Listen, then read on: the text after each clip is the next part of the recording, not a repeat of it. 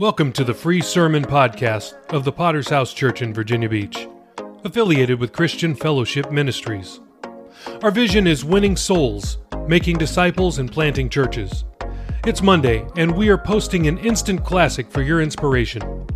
This message may come from anywhere around the globe, but is sure to stay with you for years to come. Make sure to subscribe from wherever you're listening to continue hearing life-changing messages. If you like what you hear, please support world evangelism by subscribing to the premium version of this podcast for even more sermons. Links are in the show notes. Enjoy today's sermon. Hello. Praise God. Amen. Hebrews chapter 13. If you'll turn there, Hebrews, the 13th chapter. Amen. I'm as nervous as a hog in the backyard of a butcher shop. Yeah. Hebrews 13. This is officially the largest crowd I've ever preached to. And so if I throw up in the middle of the sermon, bear with me. It's all part of the process. I so do appreciate the invitation to come and minister. It's a great honor to be invited to come and minister to this great body of believers. And I stand in awe every evening of the conference. I have to be honest, I go to the front and I stand in awe as I look and see what God has done out of a hot dog stand. I remember our first pastor saying, we're going to take the world, and sitting around and the sanctuary wasn't even as big, is probably about twice as, or half the size of this platform. And I'm thinking, we ain't got enough people to take the block. But oh, what God has done.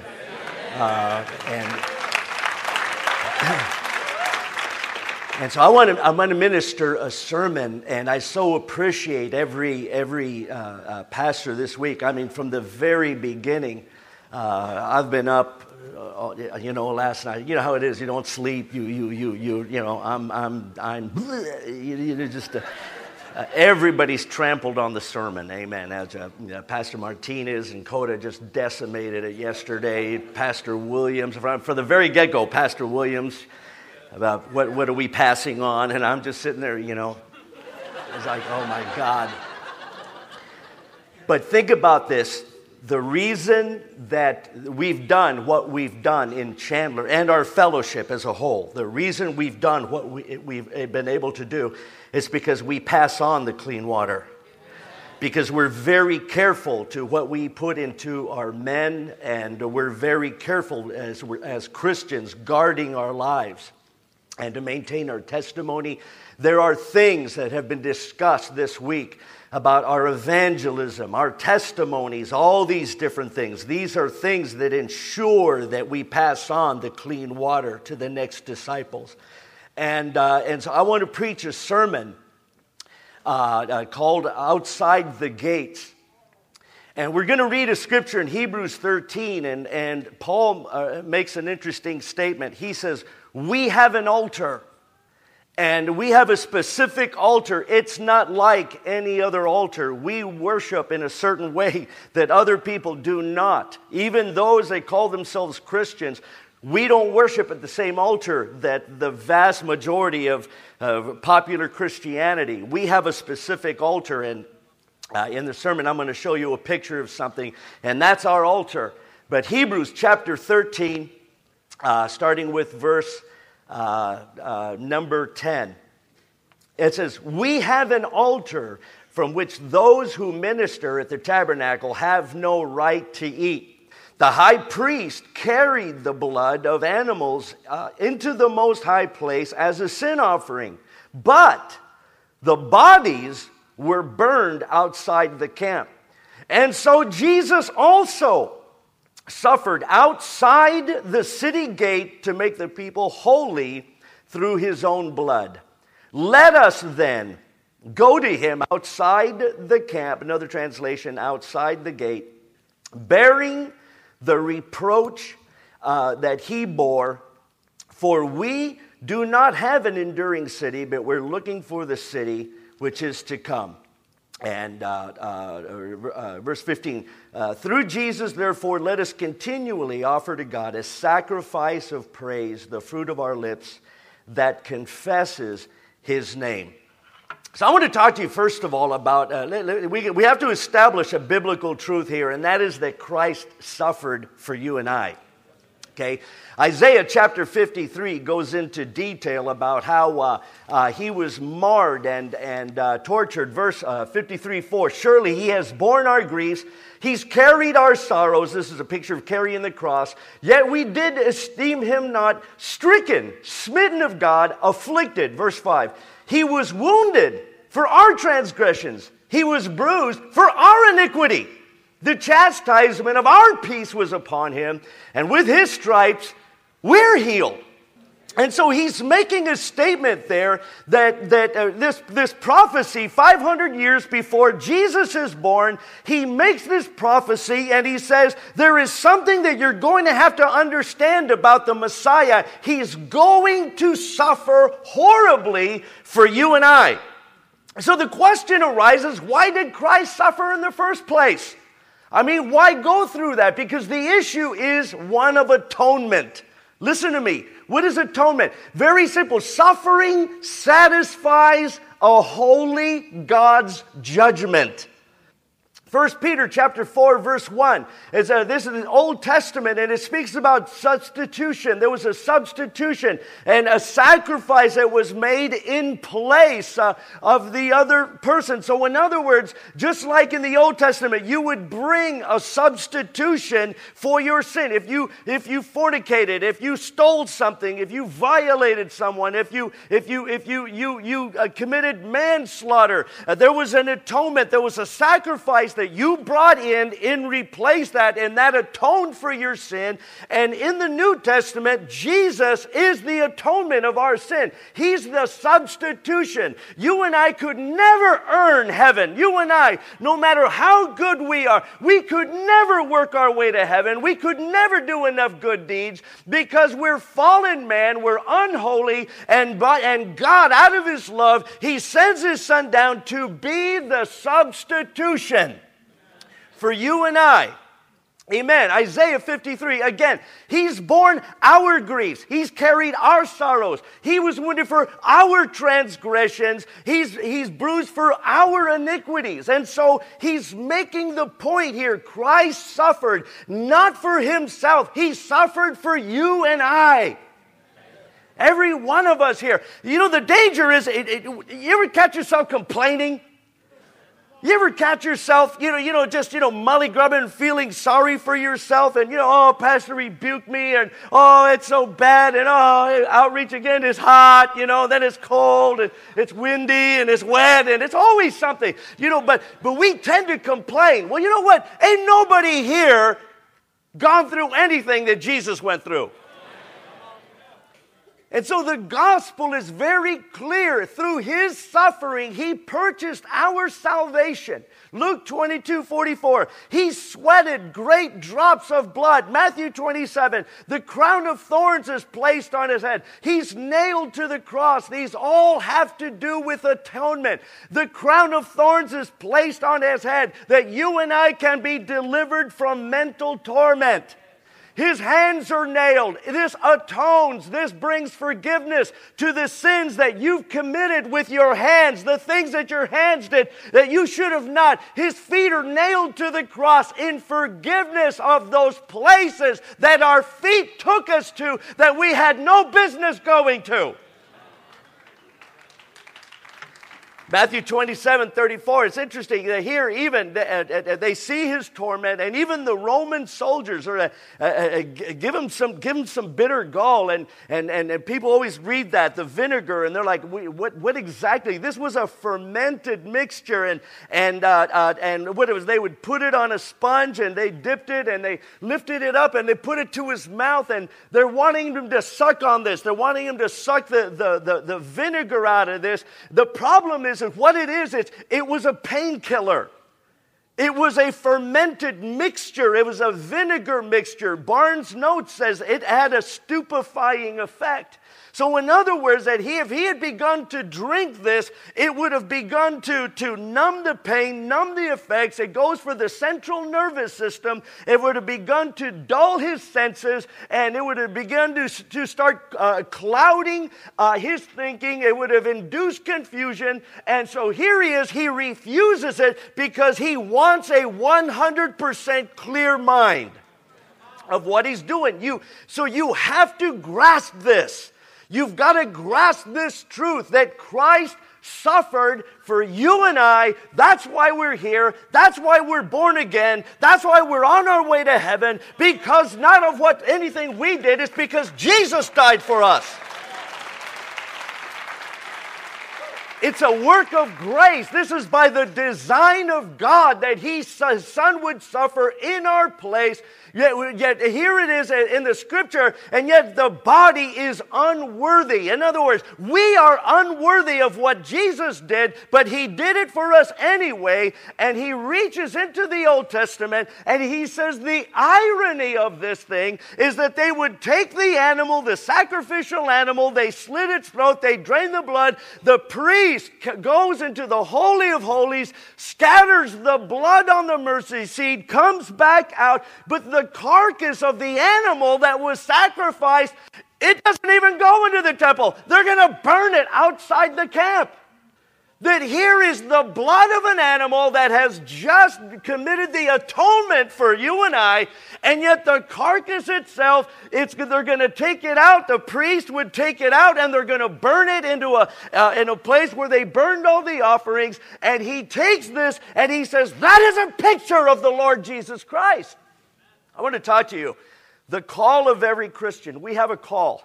The theme is, making common men into disciples. This involves a supernatural work. But there's also, it speaks about a responsibility, the call of every disciple. If you are here and you call yourself a disciple, our call is to identify with Jesus Christ. I love it through the years. Every so often I'll meet somebody who says, well, I'm a Christian. You are? I didn't know that. Well, I am. I just don't tell people about Jesus. And of course, our fellowship, I said, get saved, dude. But first, let me ask, let me discuss this. Okay, so we're called to identify with a crucified Christ. So what is identifying? Well, first, what is not identifying? Okay, what is not? Identifying with Jesus is not simply just wearing a Jesus t-shirt. Just, and don't give, we all got something that, but how many know? I've met lots of people wearing a Christ t-shirt that are not acting Christ-like. Identifying with Jesus isn't getting Christian tattoos.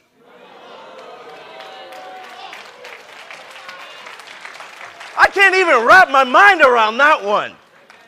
It's like, I'm a Christian, but I'm going to have this pagan practice committed on me. Pagans tattoo themselves. It's not wearing a "What would Jesus do" bracelet.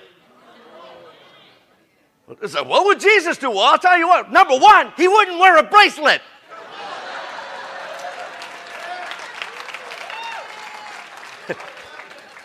God, people right now.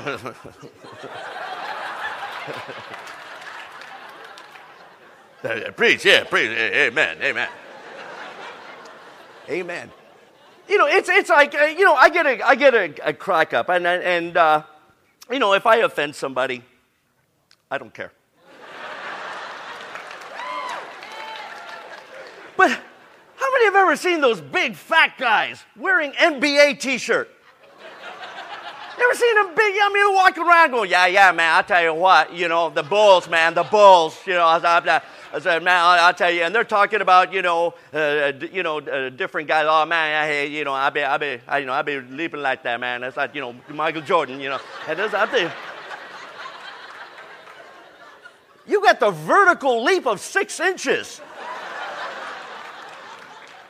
The only exercise this guy has seen is when they open the buffet.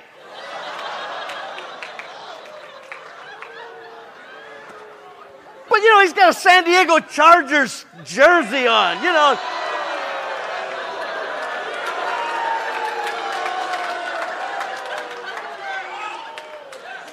Hey.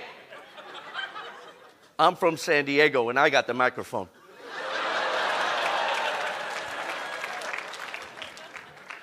Okay, I'm relaxing now. Okay, here we go. But how many have ever seen that? You know, they're like, oh, yeah, it's like, oh, man, Texas Rangers. You know, I'm a Rangers fan, by the way. And here they are. I'm thinking, dude, go get some exercise, man. What are they doing? They're identifying. But listen to me. This is all symbolism. It's adorning the outside. A Jesus t-shirt. What would Jesus do? Bracelets. It's adorning the outside. It has no emphasis on what's going on in here. Verse 12. He suffered outside the gate. So how do you identify with Christ? We are Christians. We've been talking about it this week. And they were called Christians first at Antioch. It was a put down. It was a slight. It was a mockery. Just like when they call us Jesus freaks. Say, that's right, baby. Jesus freak. Whose freak are you?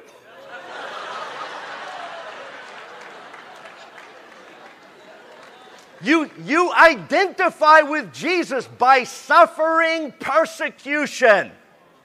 Amen. Not wearing, not putting a Christian fish bumper sticker on the car. You identify with Christ by suffering persecution. He suffered outside the gates. I've lost my scriptures.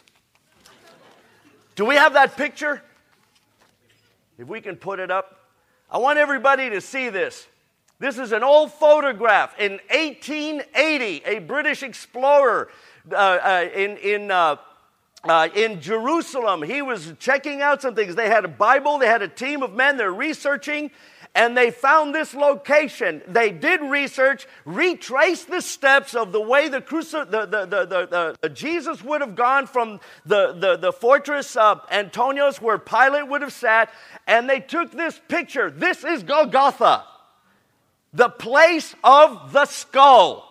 The nose, through the years, was destroyed. It was broken off by Palestinians and stuff. But this is what he saw. And they took the picture right there. And this is why they call it the place of the skull. There was no mistaking. It's the only location. And they have proven, because of the proximity of the garden, the proximity of the tomb, they said, this is where he was crucified. It's outside the city gate of Jerusalem.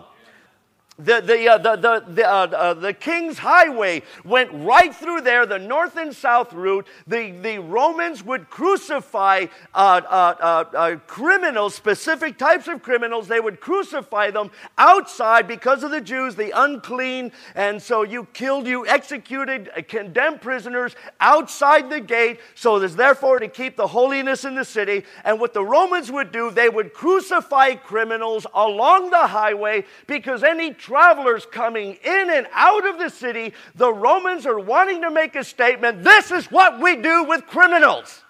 Do not cause trouble. And they would string them up many times like telephone poles, how we see telephone poles going down the street. That's how they would do it. They took Jesus to Golgotha. This is where condemned prisoners were executed. This was the execution area for criminals. And so here the author, he takes a thought and he says, this is our altar. He says, we have an altar like no other altar. We have an altar where other people do not worship. They don't even get it. People don't understand this. I don't understand your commitment. You talk about Jesus, and I don't understand why your commitment. My commitment is because of his commitment.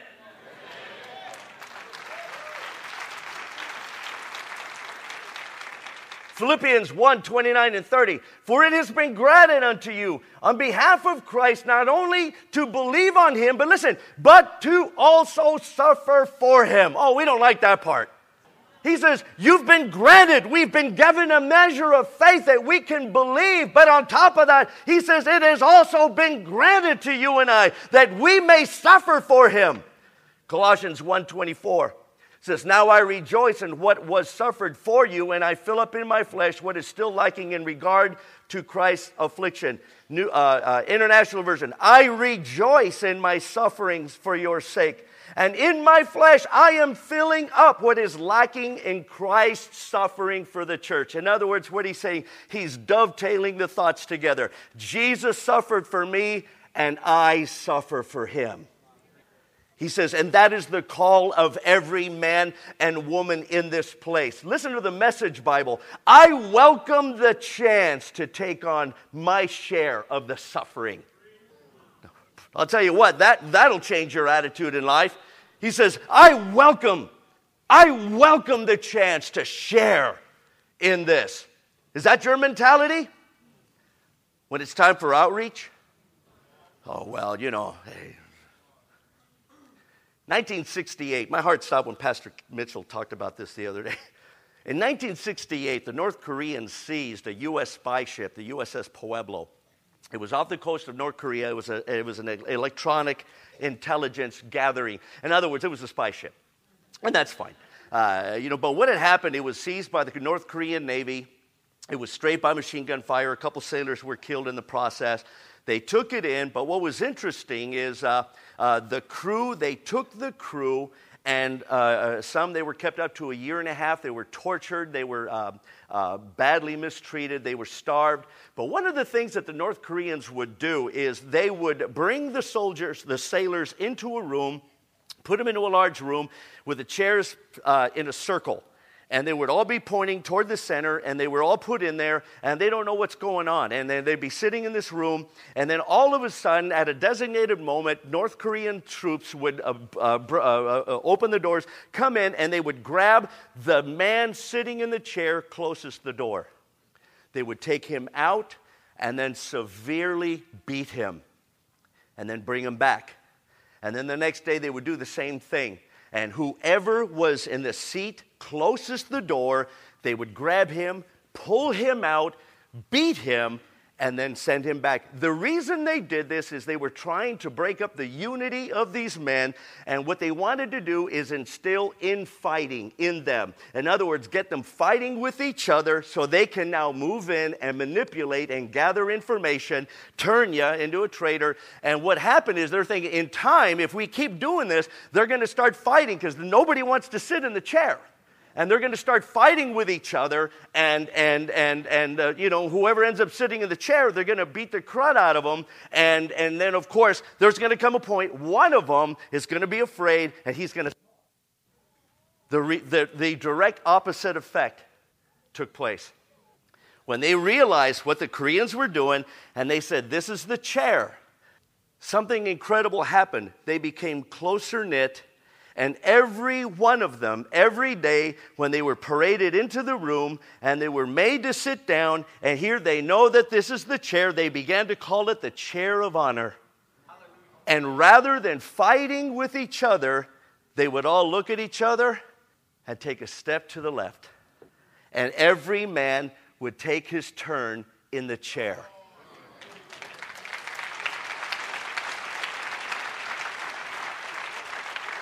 And of course, the North Koreans would come in and grab, and of course, being Americans, yeah, go, yeah, and the guy, they're hauling him away, and he's, giving the Koreans the number one,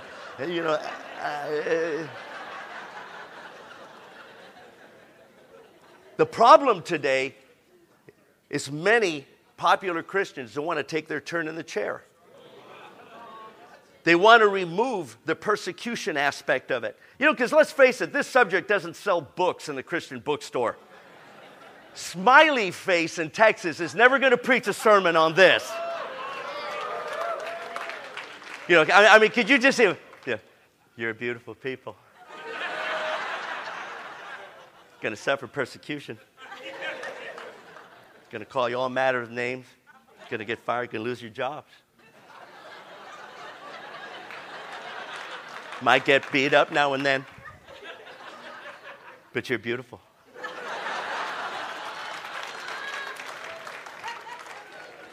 Somebody once said, the bigger the truth, the smaller the crowd.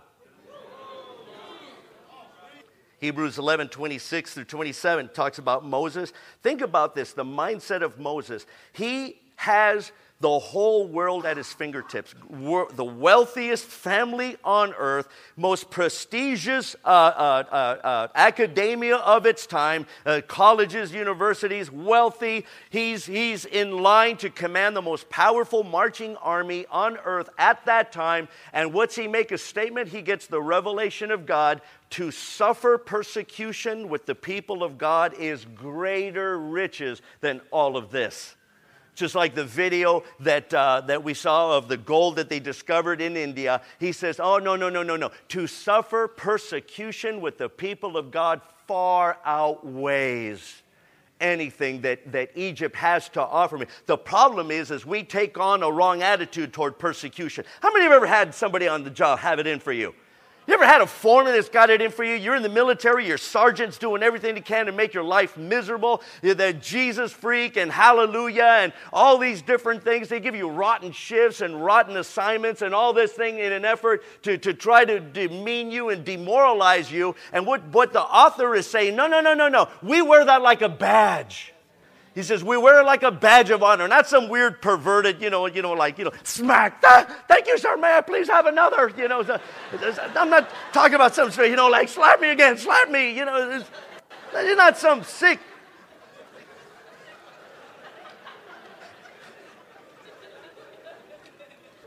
Second Timothy chapter 3, verse 12. Listen, what does Paul say? He says, listen to me, son. He says, he's writing to this pastor. He says, listen to me. Something you need to tell your congregation. All who live godly are going to suffer persecution. Why? Because we're different. We have an altar that we worship that the world does not get. Identifying with Christ also involves an element of separation. Verse 13, therefore let us go unto him outside the camp, bearing his reproach. Amen. All week long we've heard sermons and messages and people talking about holiness and righteousness. We heard God says, be you holy as I am holy. But to follow Christ means that we're naturally going to stand out from the crowd. We're not going to win popularity contests. I remember years ago someone talking about, we need to be popular and favor and all this and stuff and can't have that. Listen to me. It's not the book I read. My Bible tells me they had to kill Jesus to shut him up. My Bible tells me there's coming a day they're going to kill Christians to shut them up. And we're going to naturally stand out. Jesus said, broad is the way that leads to destruction. Narrow is the path that leads to life everlasting. And then he finishes off with a beautiful thought. And few there will be that are going to find it.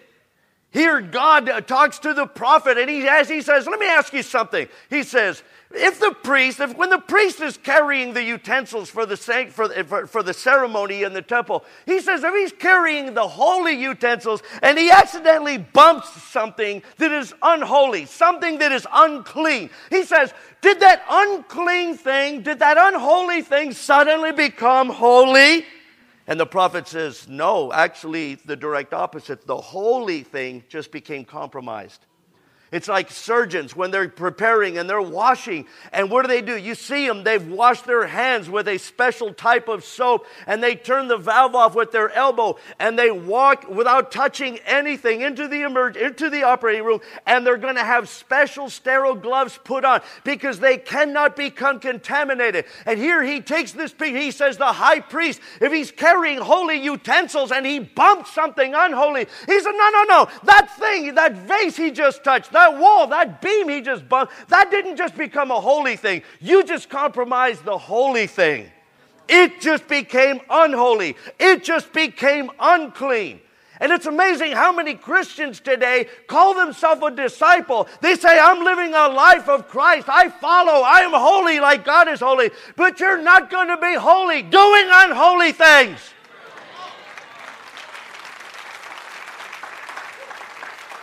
You can't touch unholy things and somehow think you're going to keep your holiness. You can't say unholy things. You can't cast your eye on unholy things. and think, oh, I'm holy. You're fooling yourself.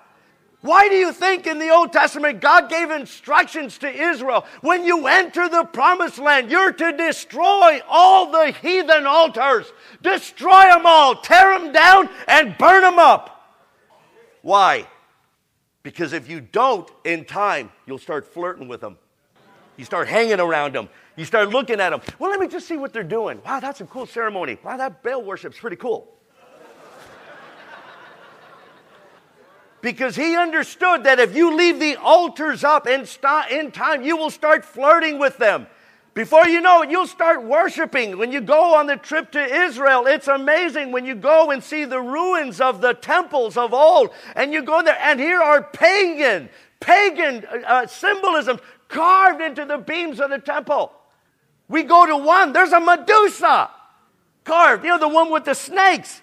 Another one, Ra, the sun god. And then it just goes, and you're thinking, my God, this is a temple. But what had happened is they started bringing in unholy things. And so God says, I don't want that to happen. I want you to destroy all the altars. This involves, amen, the element of separation. You cannot be a Christian. You cannot call yourself a disciple if this element does not reside in your heart. You have to be separate. And so I don't understand. How come we gotta be different? How come? Because we are different. We are different. We're not of this world, folks. One day the Lord, the archangel's gonna blow the horn, and we're out of here. I pray. I know it says a twinkling of an eye and, and all this and that. But I hope that God would give us 3 seconds notice. You want to just look at the co-workers and go, see ya, sucker!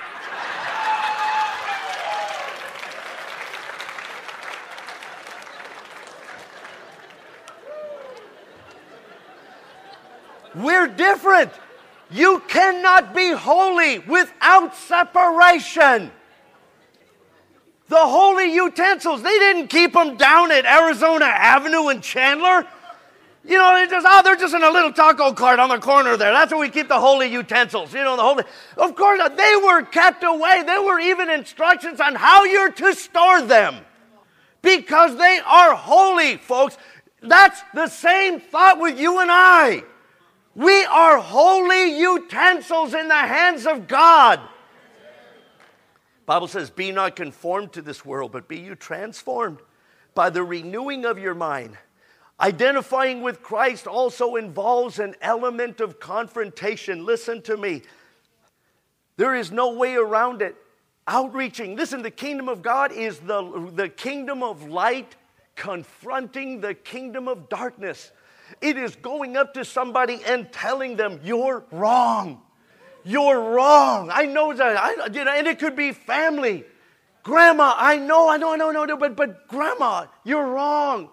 This is what the Word of God says. This is not going to make us popular.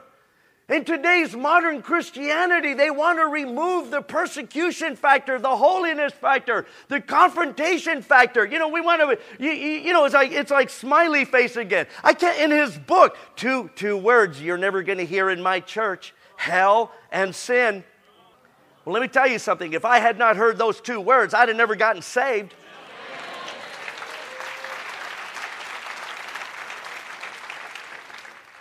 Acts 10, 36 through 40. Well, I don't really have time to read it. It's a long one. But anyway, what they're doing is here they're laying out, it's basically Jesus came, was born, and suffered persecution. He died, he resurrected, and was witnessed by us. But then he says, interesting, but he finishes he says, and he commanded us to preach. He says he resurrected, he saw us, he fellowshiped with us for 40 days, and then he ascended and he commanded us to preach. Final instructions, folks. Our marching orders are go ye into all the world and preach the gospel. And that is a confrontation. Amen. I'm not talking about being mean and nasty and obnoxious and anything. You know what I'm saying? I mean, I remember as a new convert, God only knows how many people I probably killed, potential people. Because, go to give them a flyer, go to witness them. Hey, I'm not interested. Okay, fine, go to hell. You're going to burn. you kind of learn some things. You ain't going to win them like that. But there's no way around it to be spiritual, because everybody wants to be spiritual. Everybody, I just want to be so spiritual. Oh, I want to know him. Oh, Pastor, my heart bleeds. I want to know Jesus closer. Oh, I just want to be so... Well, what did Paul say? That I may know him and the fellowship of his suffering. It's like, wow, now there's a... you have fellowships. Hey, we're having a dessert fellowship. You want to come over? Hey, we're having salsa and chips, man, tonight. You want to come over? How about this fellowship? Hey, we're all suffering. Come on over, man. Room for one more. But how many times, what's the Bible say? There's going to be people ever learning and never able to come to the knowledge of the truth. You can have all the Bible knowledge. You can have your head full of facts and figures and everything like this and have no revelation of God. Revelation is not knowledge. Revelation is not intellect. 2 Corinthians chapter 4, verse 13. Paul says, I believe, therefore I speak. Another translation, I believe, therefore I preach. Another translation, I believe, therefore I proclaim. In other words, it is a direct opposite. It's a contradictory thought like jumbo shrimp. It's an oxymoron. A Christian that doesn't outreach, a Christian that doesn't witness. I understand work schedules, don't, put the rocks down, I understand all that, but I got a problem with somebody that doesn't share their faith. There's something that, listen, I got saved. I didn't know a scripture. I couldn't quote a scripture if my life depended on it. I got saved on a Tuesday night at a conference of all things, and Saturday I was on outreach. I didn't know what I was just following, Dave Johnson around, didn't have a clue what it was. In fact, I jacked up a Mormon that night. It was just, that's another sermon. But witnessing draws attention to you. It's identifying with Christ publicly. Again, as they led Jesus to Golgotha, the place of the skull, now the author says, let us go therefore unto him. This is the separation. That no, we're not like the world. We're not like the rest of you. That's our Savior. He died in this place, and we're going to go there. And you can call me Jesus freak, and you can do whatever you want, but I rejoice. Yes, I'm a Christian. Yes, I tell people about Jesus. Yes, Jesus is the only thing I ever talk about. This is no light thing. When they went, we've been talking about this all week long. Outreaches. Listen, today we were afraid. People go on an outreach, and ever have a door slam in your hand? Ever had a door, don't we hate it? Or the guy that's, the little pipsqueak. It's always some short little loser guy. You give him a flyer, he goes, get out of here. He throws it back. I lost it one time. Don't do this. But this guy, he threw it down on the ground, and something just snapped. And I said, hey, pick it up. Pick it up.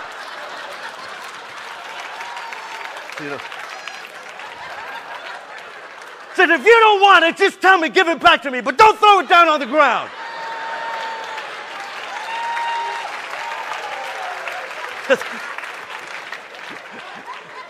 And then I'm looking to see any of my folks.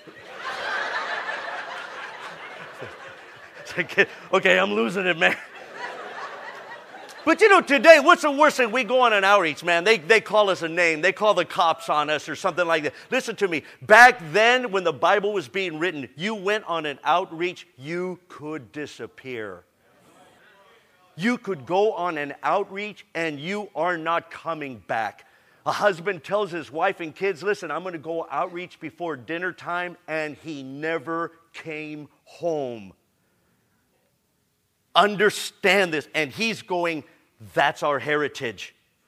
That's our heritage. He says that's how it works. To go on an outreach, to be a witness. The very word witness means martyr. It means martyr, folks. You die to self. You die to pride. You die to ambition. You die. Why? Because Christ died for us first. And he says in the scripture, he says, let us therefore go out and be with him. That we wear the term Christian. We wear it with pride. And we wear it with honor. That's right, I am a Christian. And I am not afraid to take my seat, to take my turn at the seat of persecution. I do not shun away for it. Yeah, we don't pursue it. We don't go looking for it. But when it comes, we don't shy away from it. Somebody asks, hey man, are you a Jesus freak? You hold your head up with honor and you go, you're darn tootin' I am. I'm saved. And now I'll even tell people, you don't like me now. You wouldn't like me when I was a cop.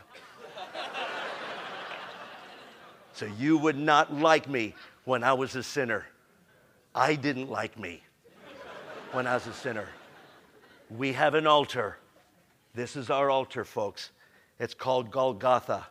Next time you feel like complaining, next time you feel like, oh, this is, no. You just remember where Jesus paid the price for you and I. Amen. That's all I have. God bless you.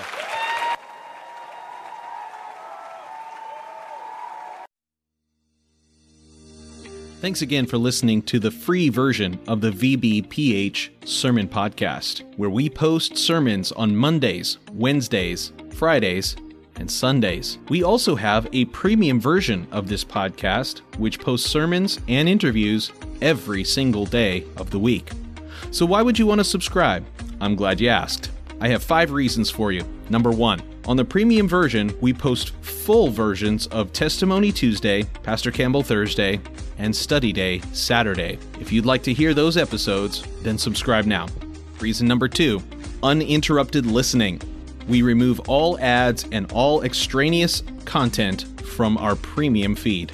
Reason number 3, premium episodes always release 6 hours earlier than the free version. If you're an early bird, it's a great reason to subscribe. Number 4, our subscribers will gain access to our sermon chat group on WhatsApp, where we interact directly with listeners around the globe. If you'd like to chat with other premium subscribers, subscribe today. And finally, every dollar we raise goes to world evangelism. This is the best reason to subscribe, because you are helping us launch churches all around the world. We don't put one dime in our pockets. Everything that we raise from this podcast will go directly to Thursday night of Chandler Conference. So please subscribe today by using the links in the show notes below. Thanks. Thank you so much for listening to the Sermon Podcast of the Virginia Beach Potter's House Church. Were you blessed by today's message? Let us know. Please leave us a rating on Apple Podcast or on Podchaser. We'll be back next time with another life-changing word from heaven. God bless.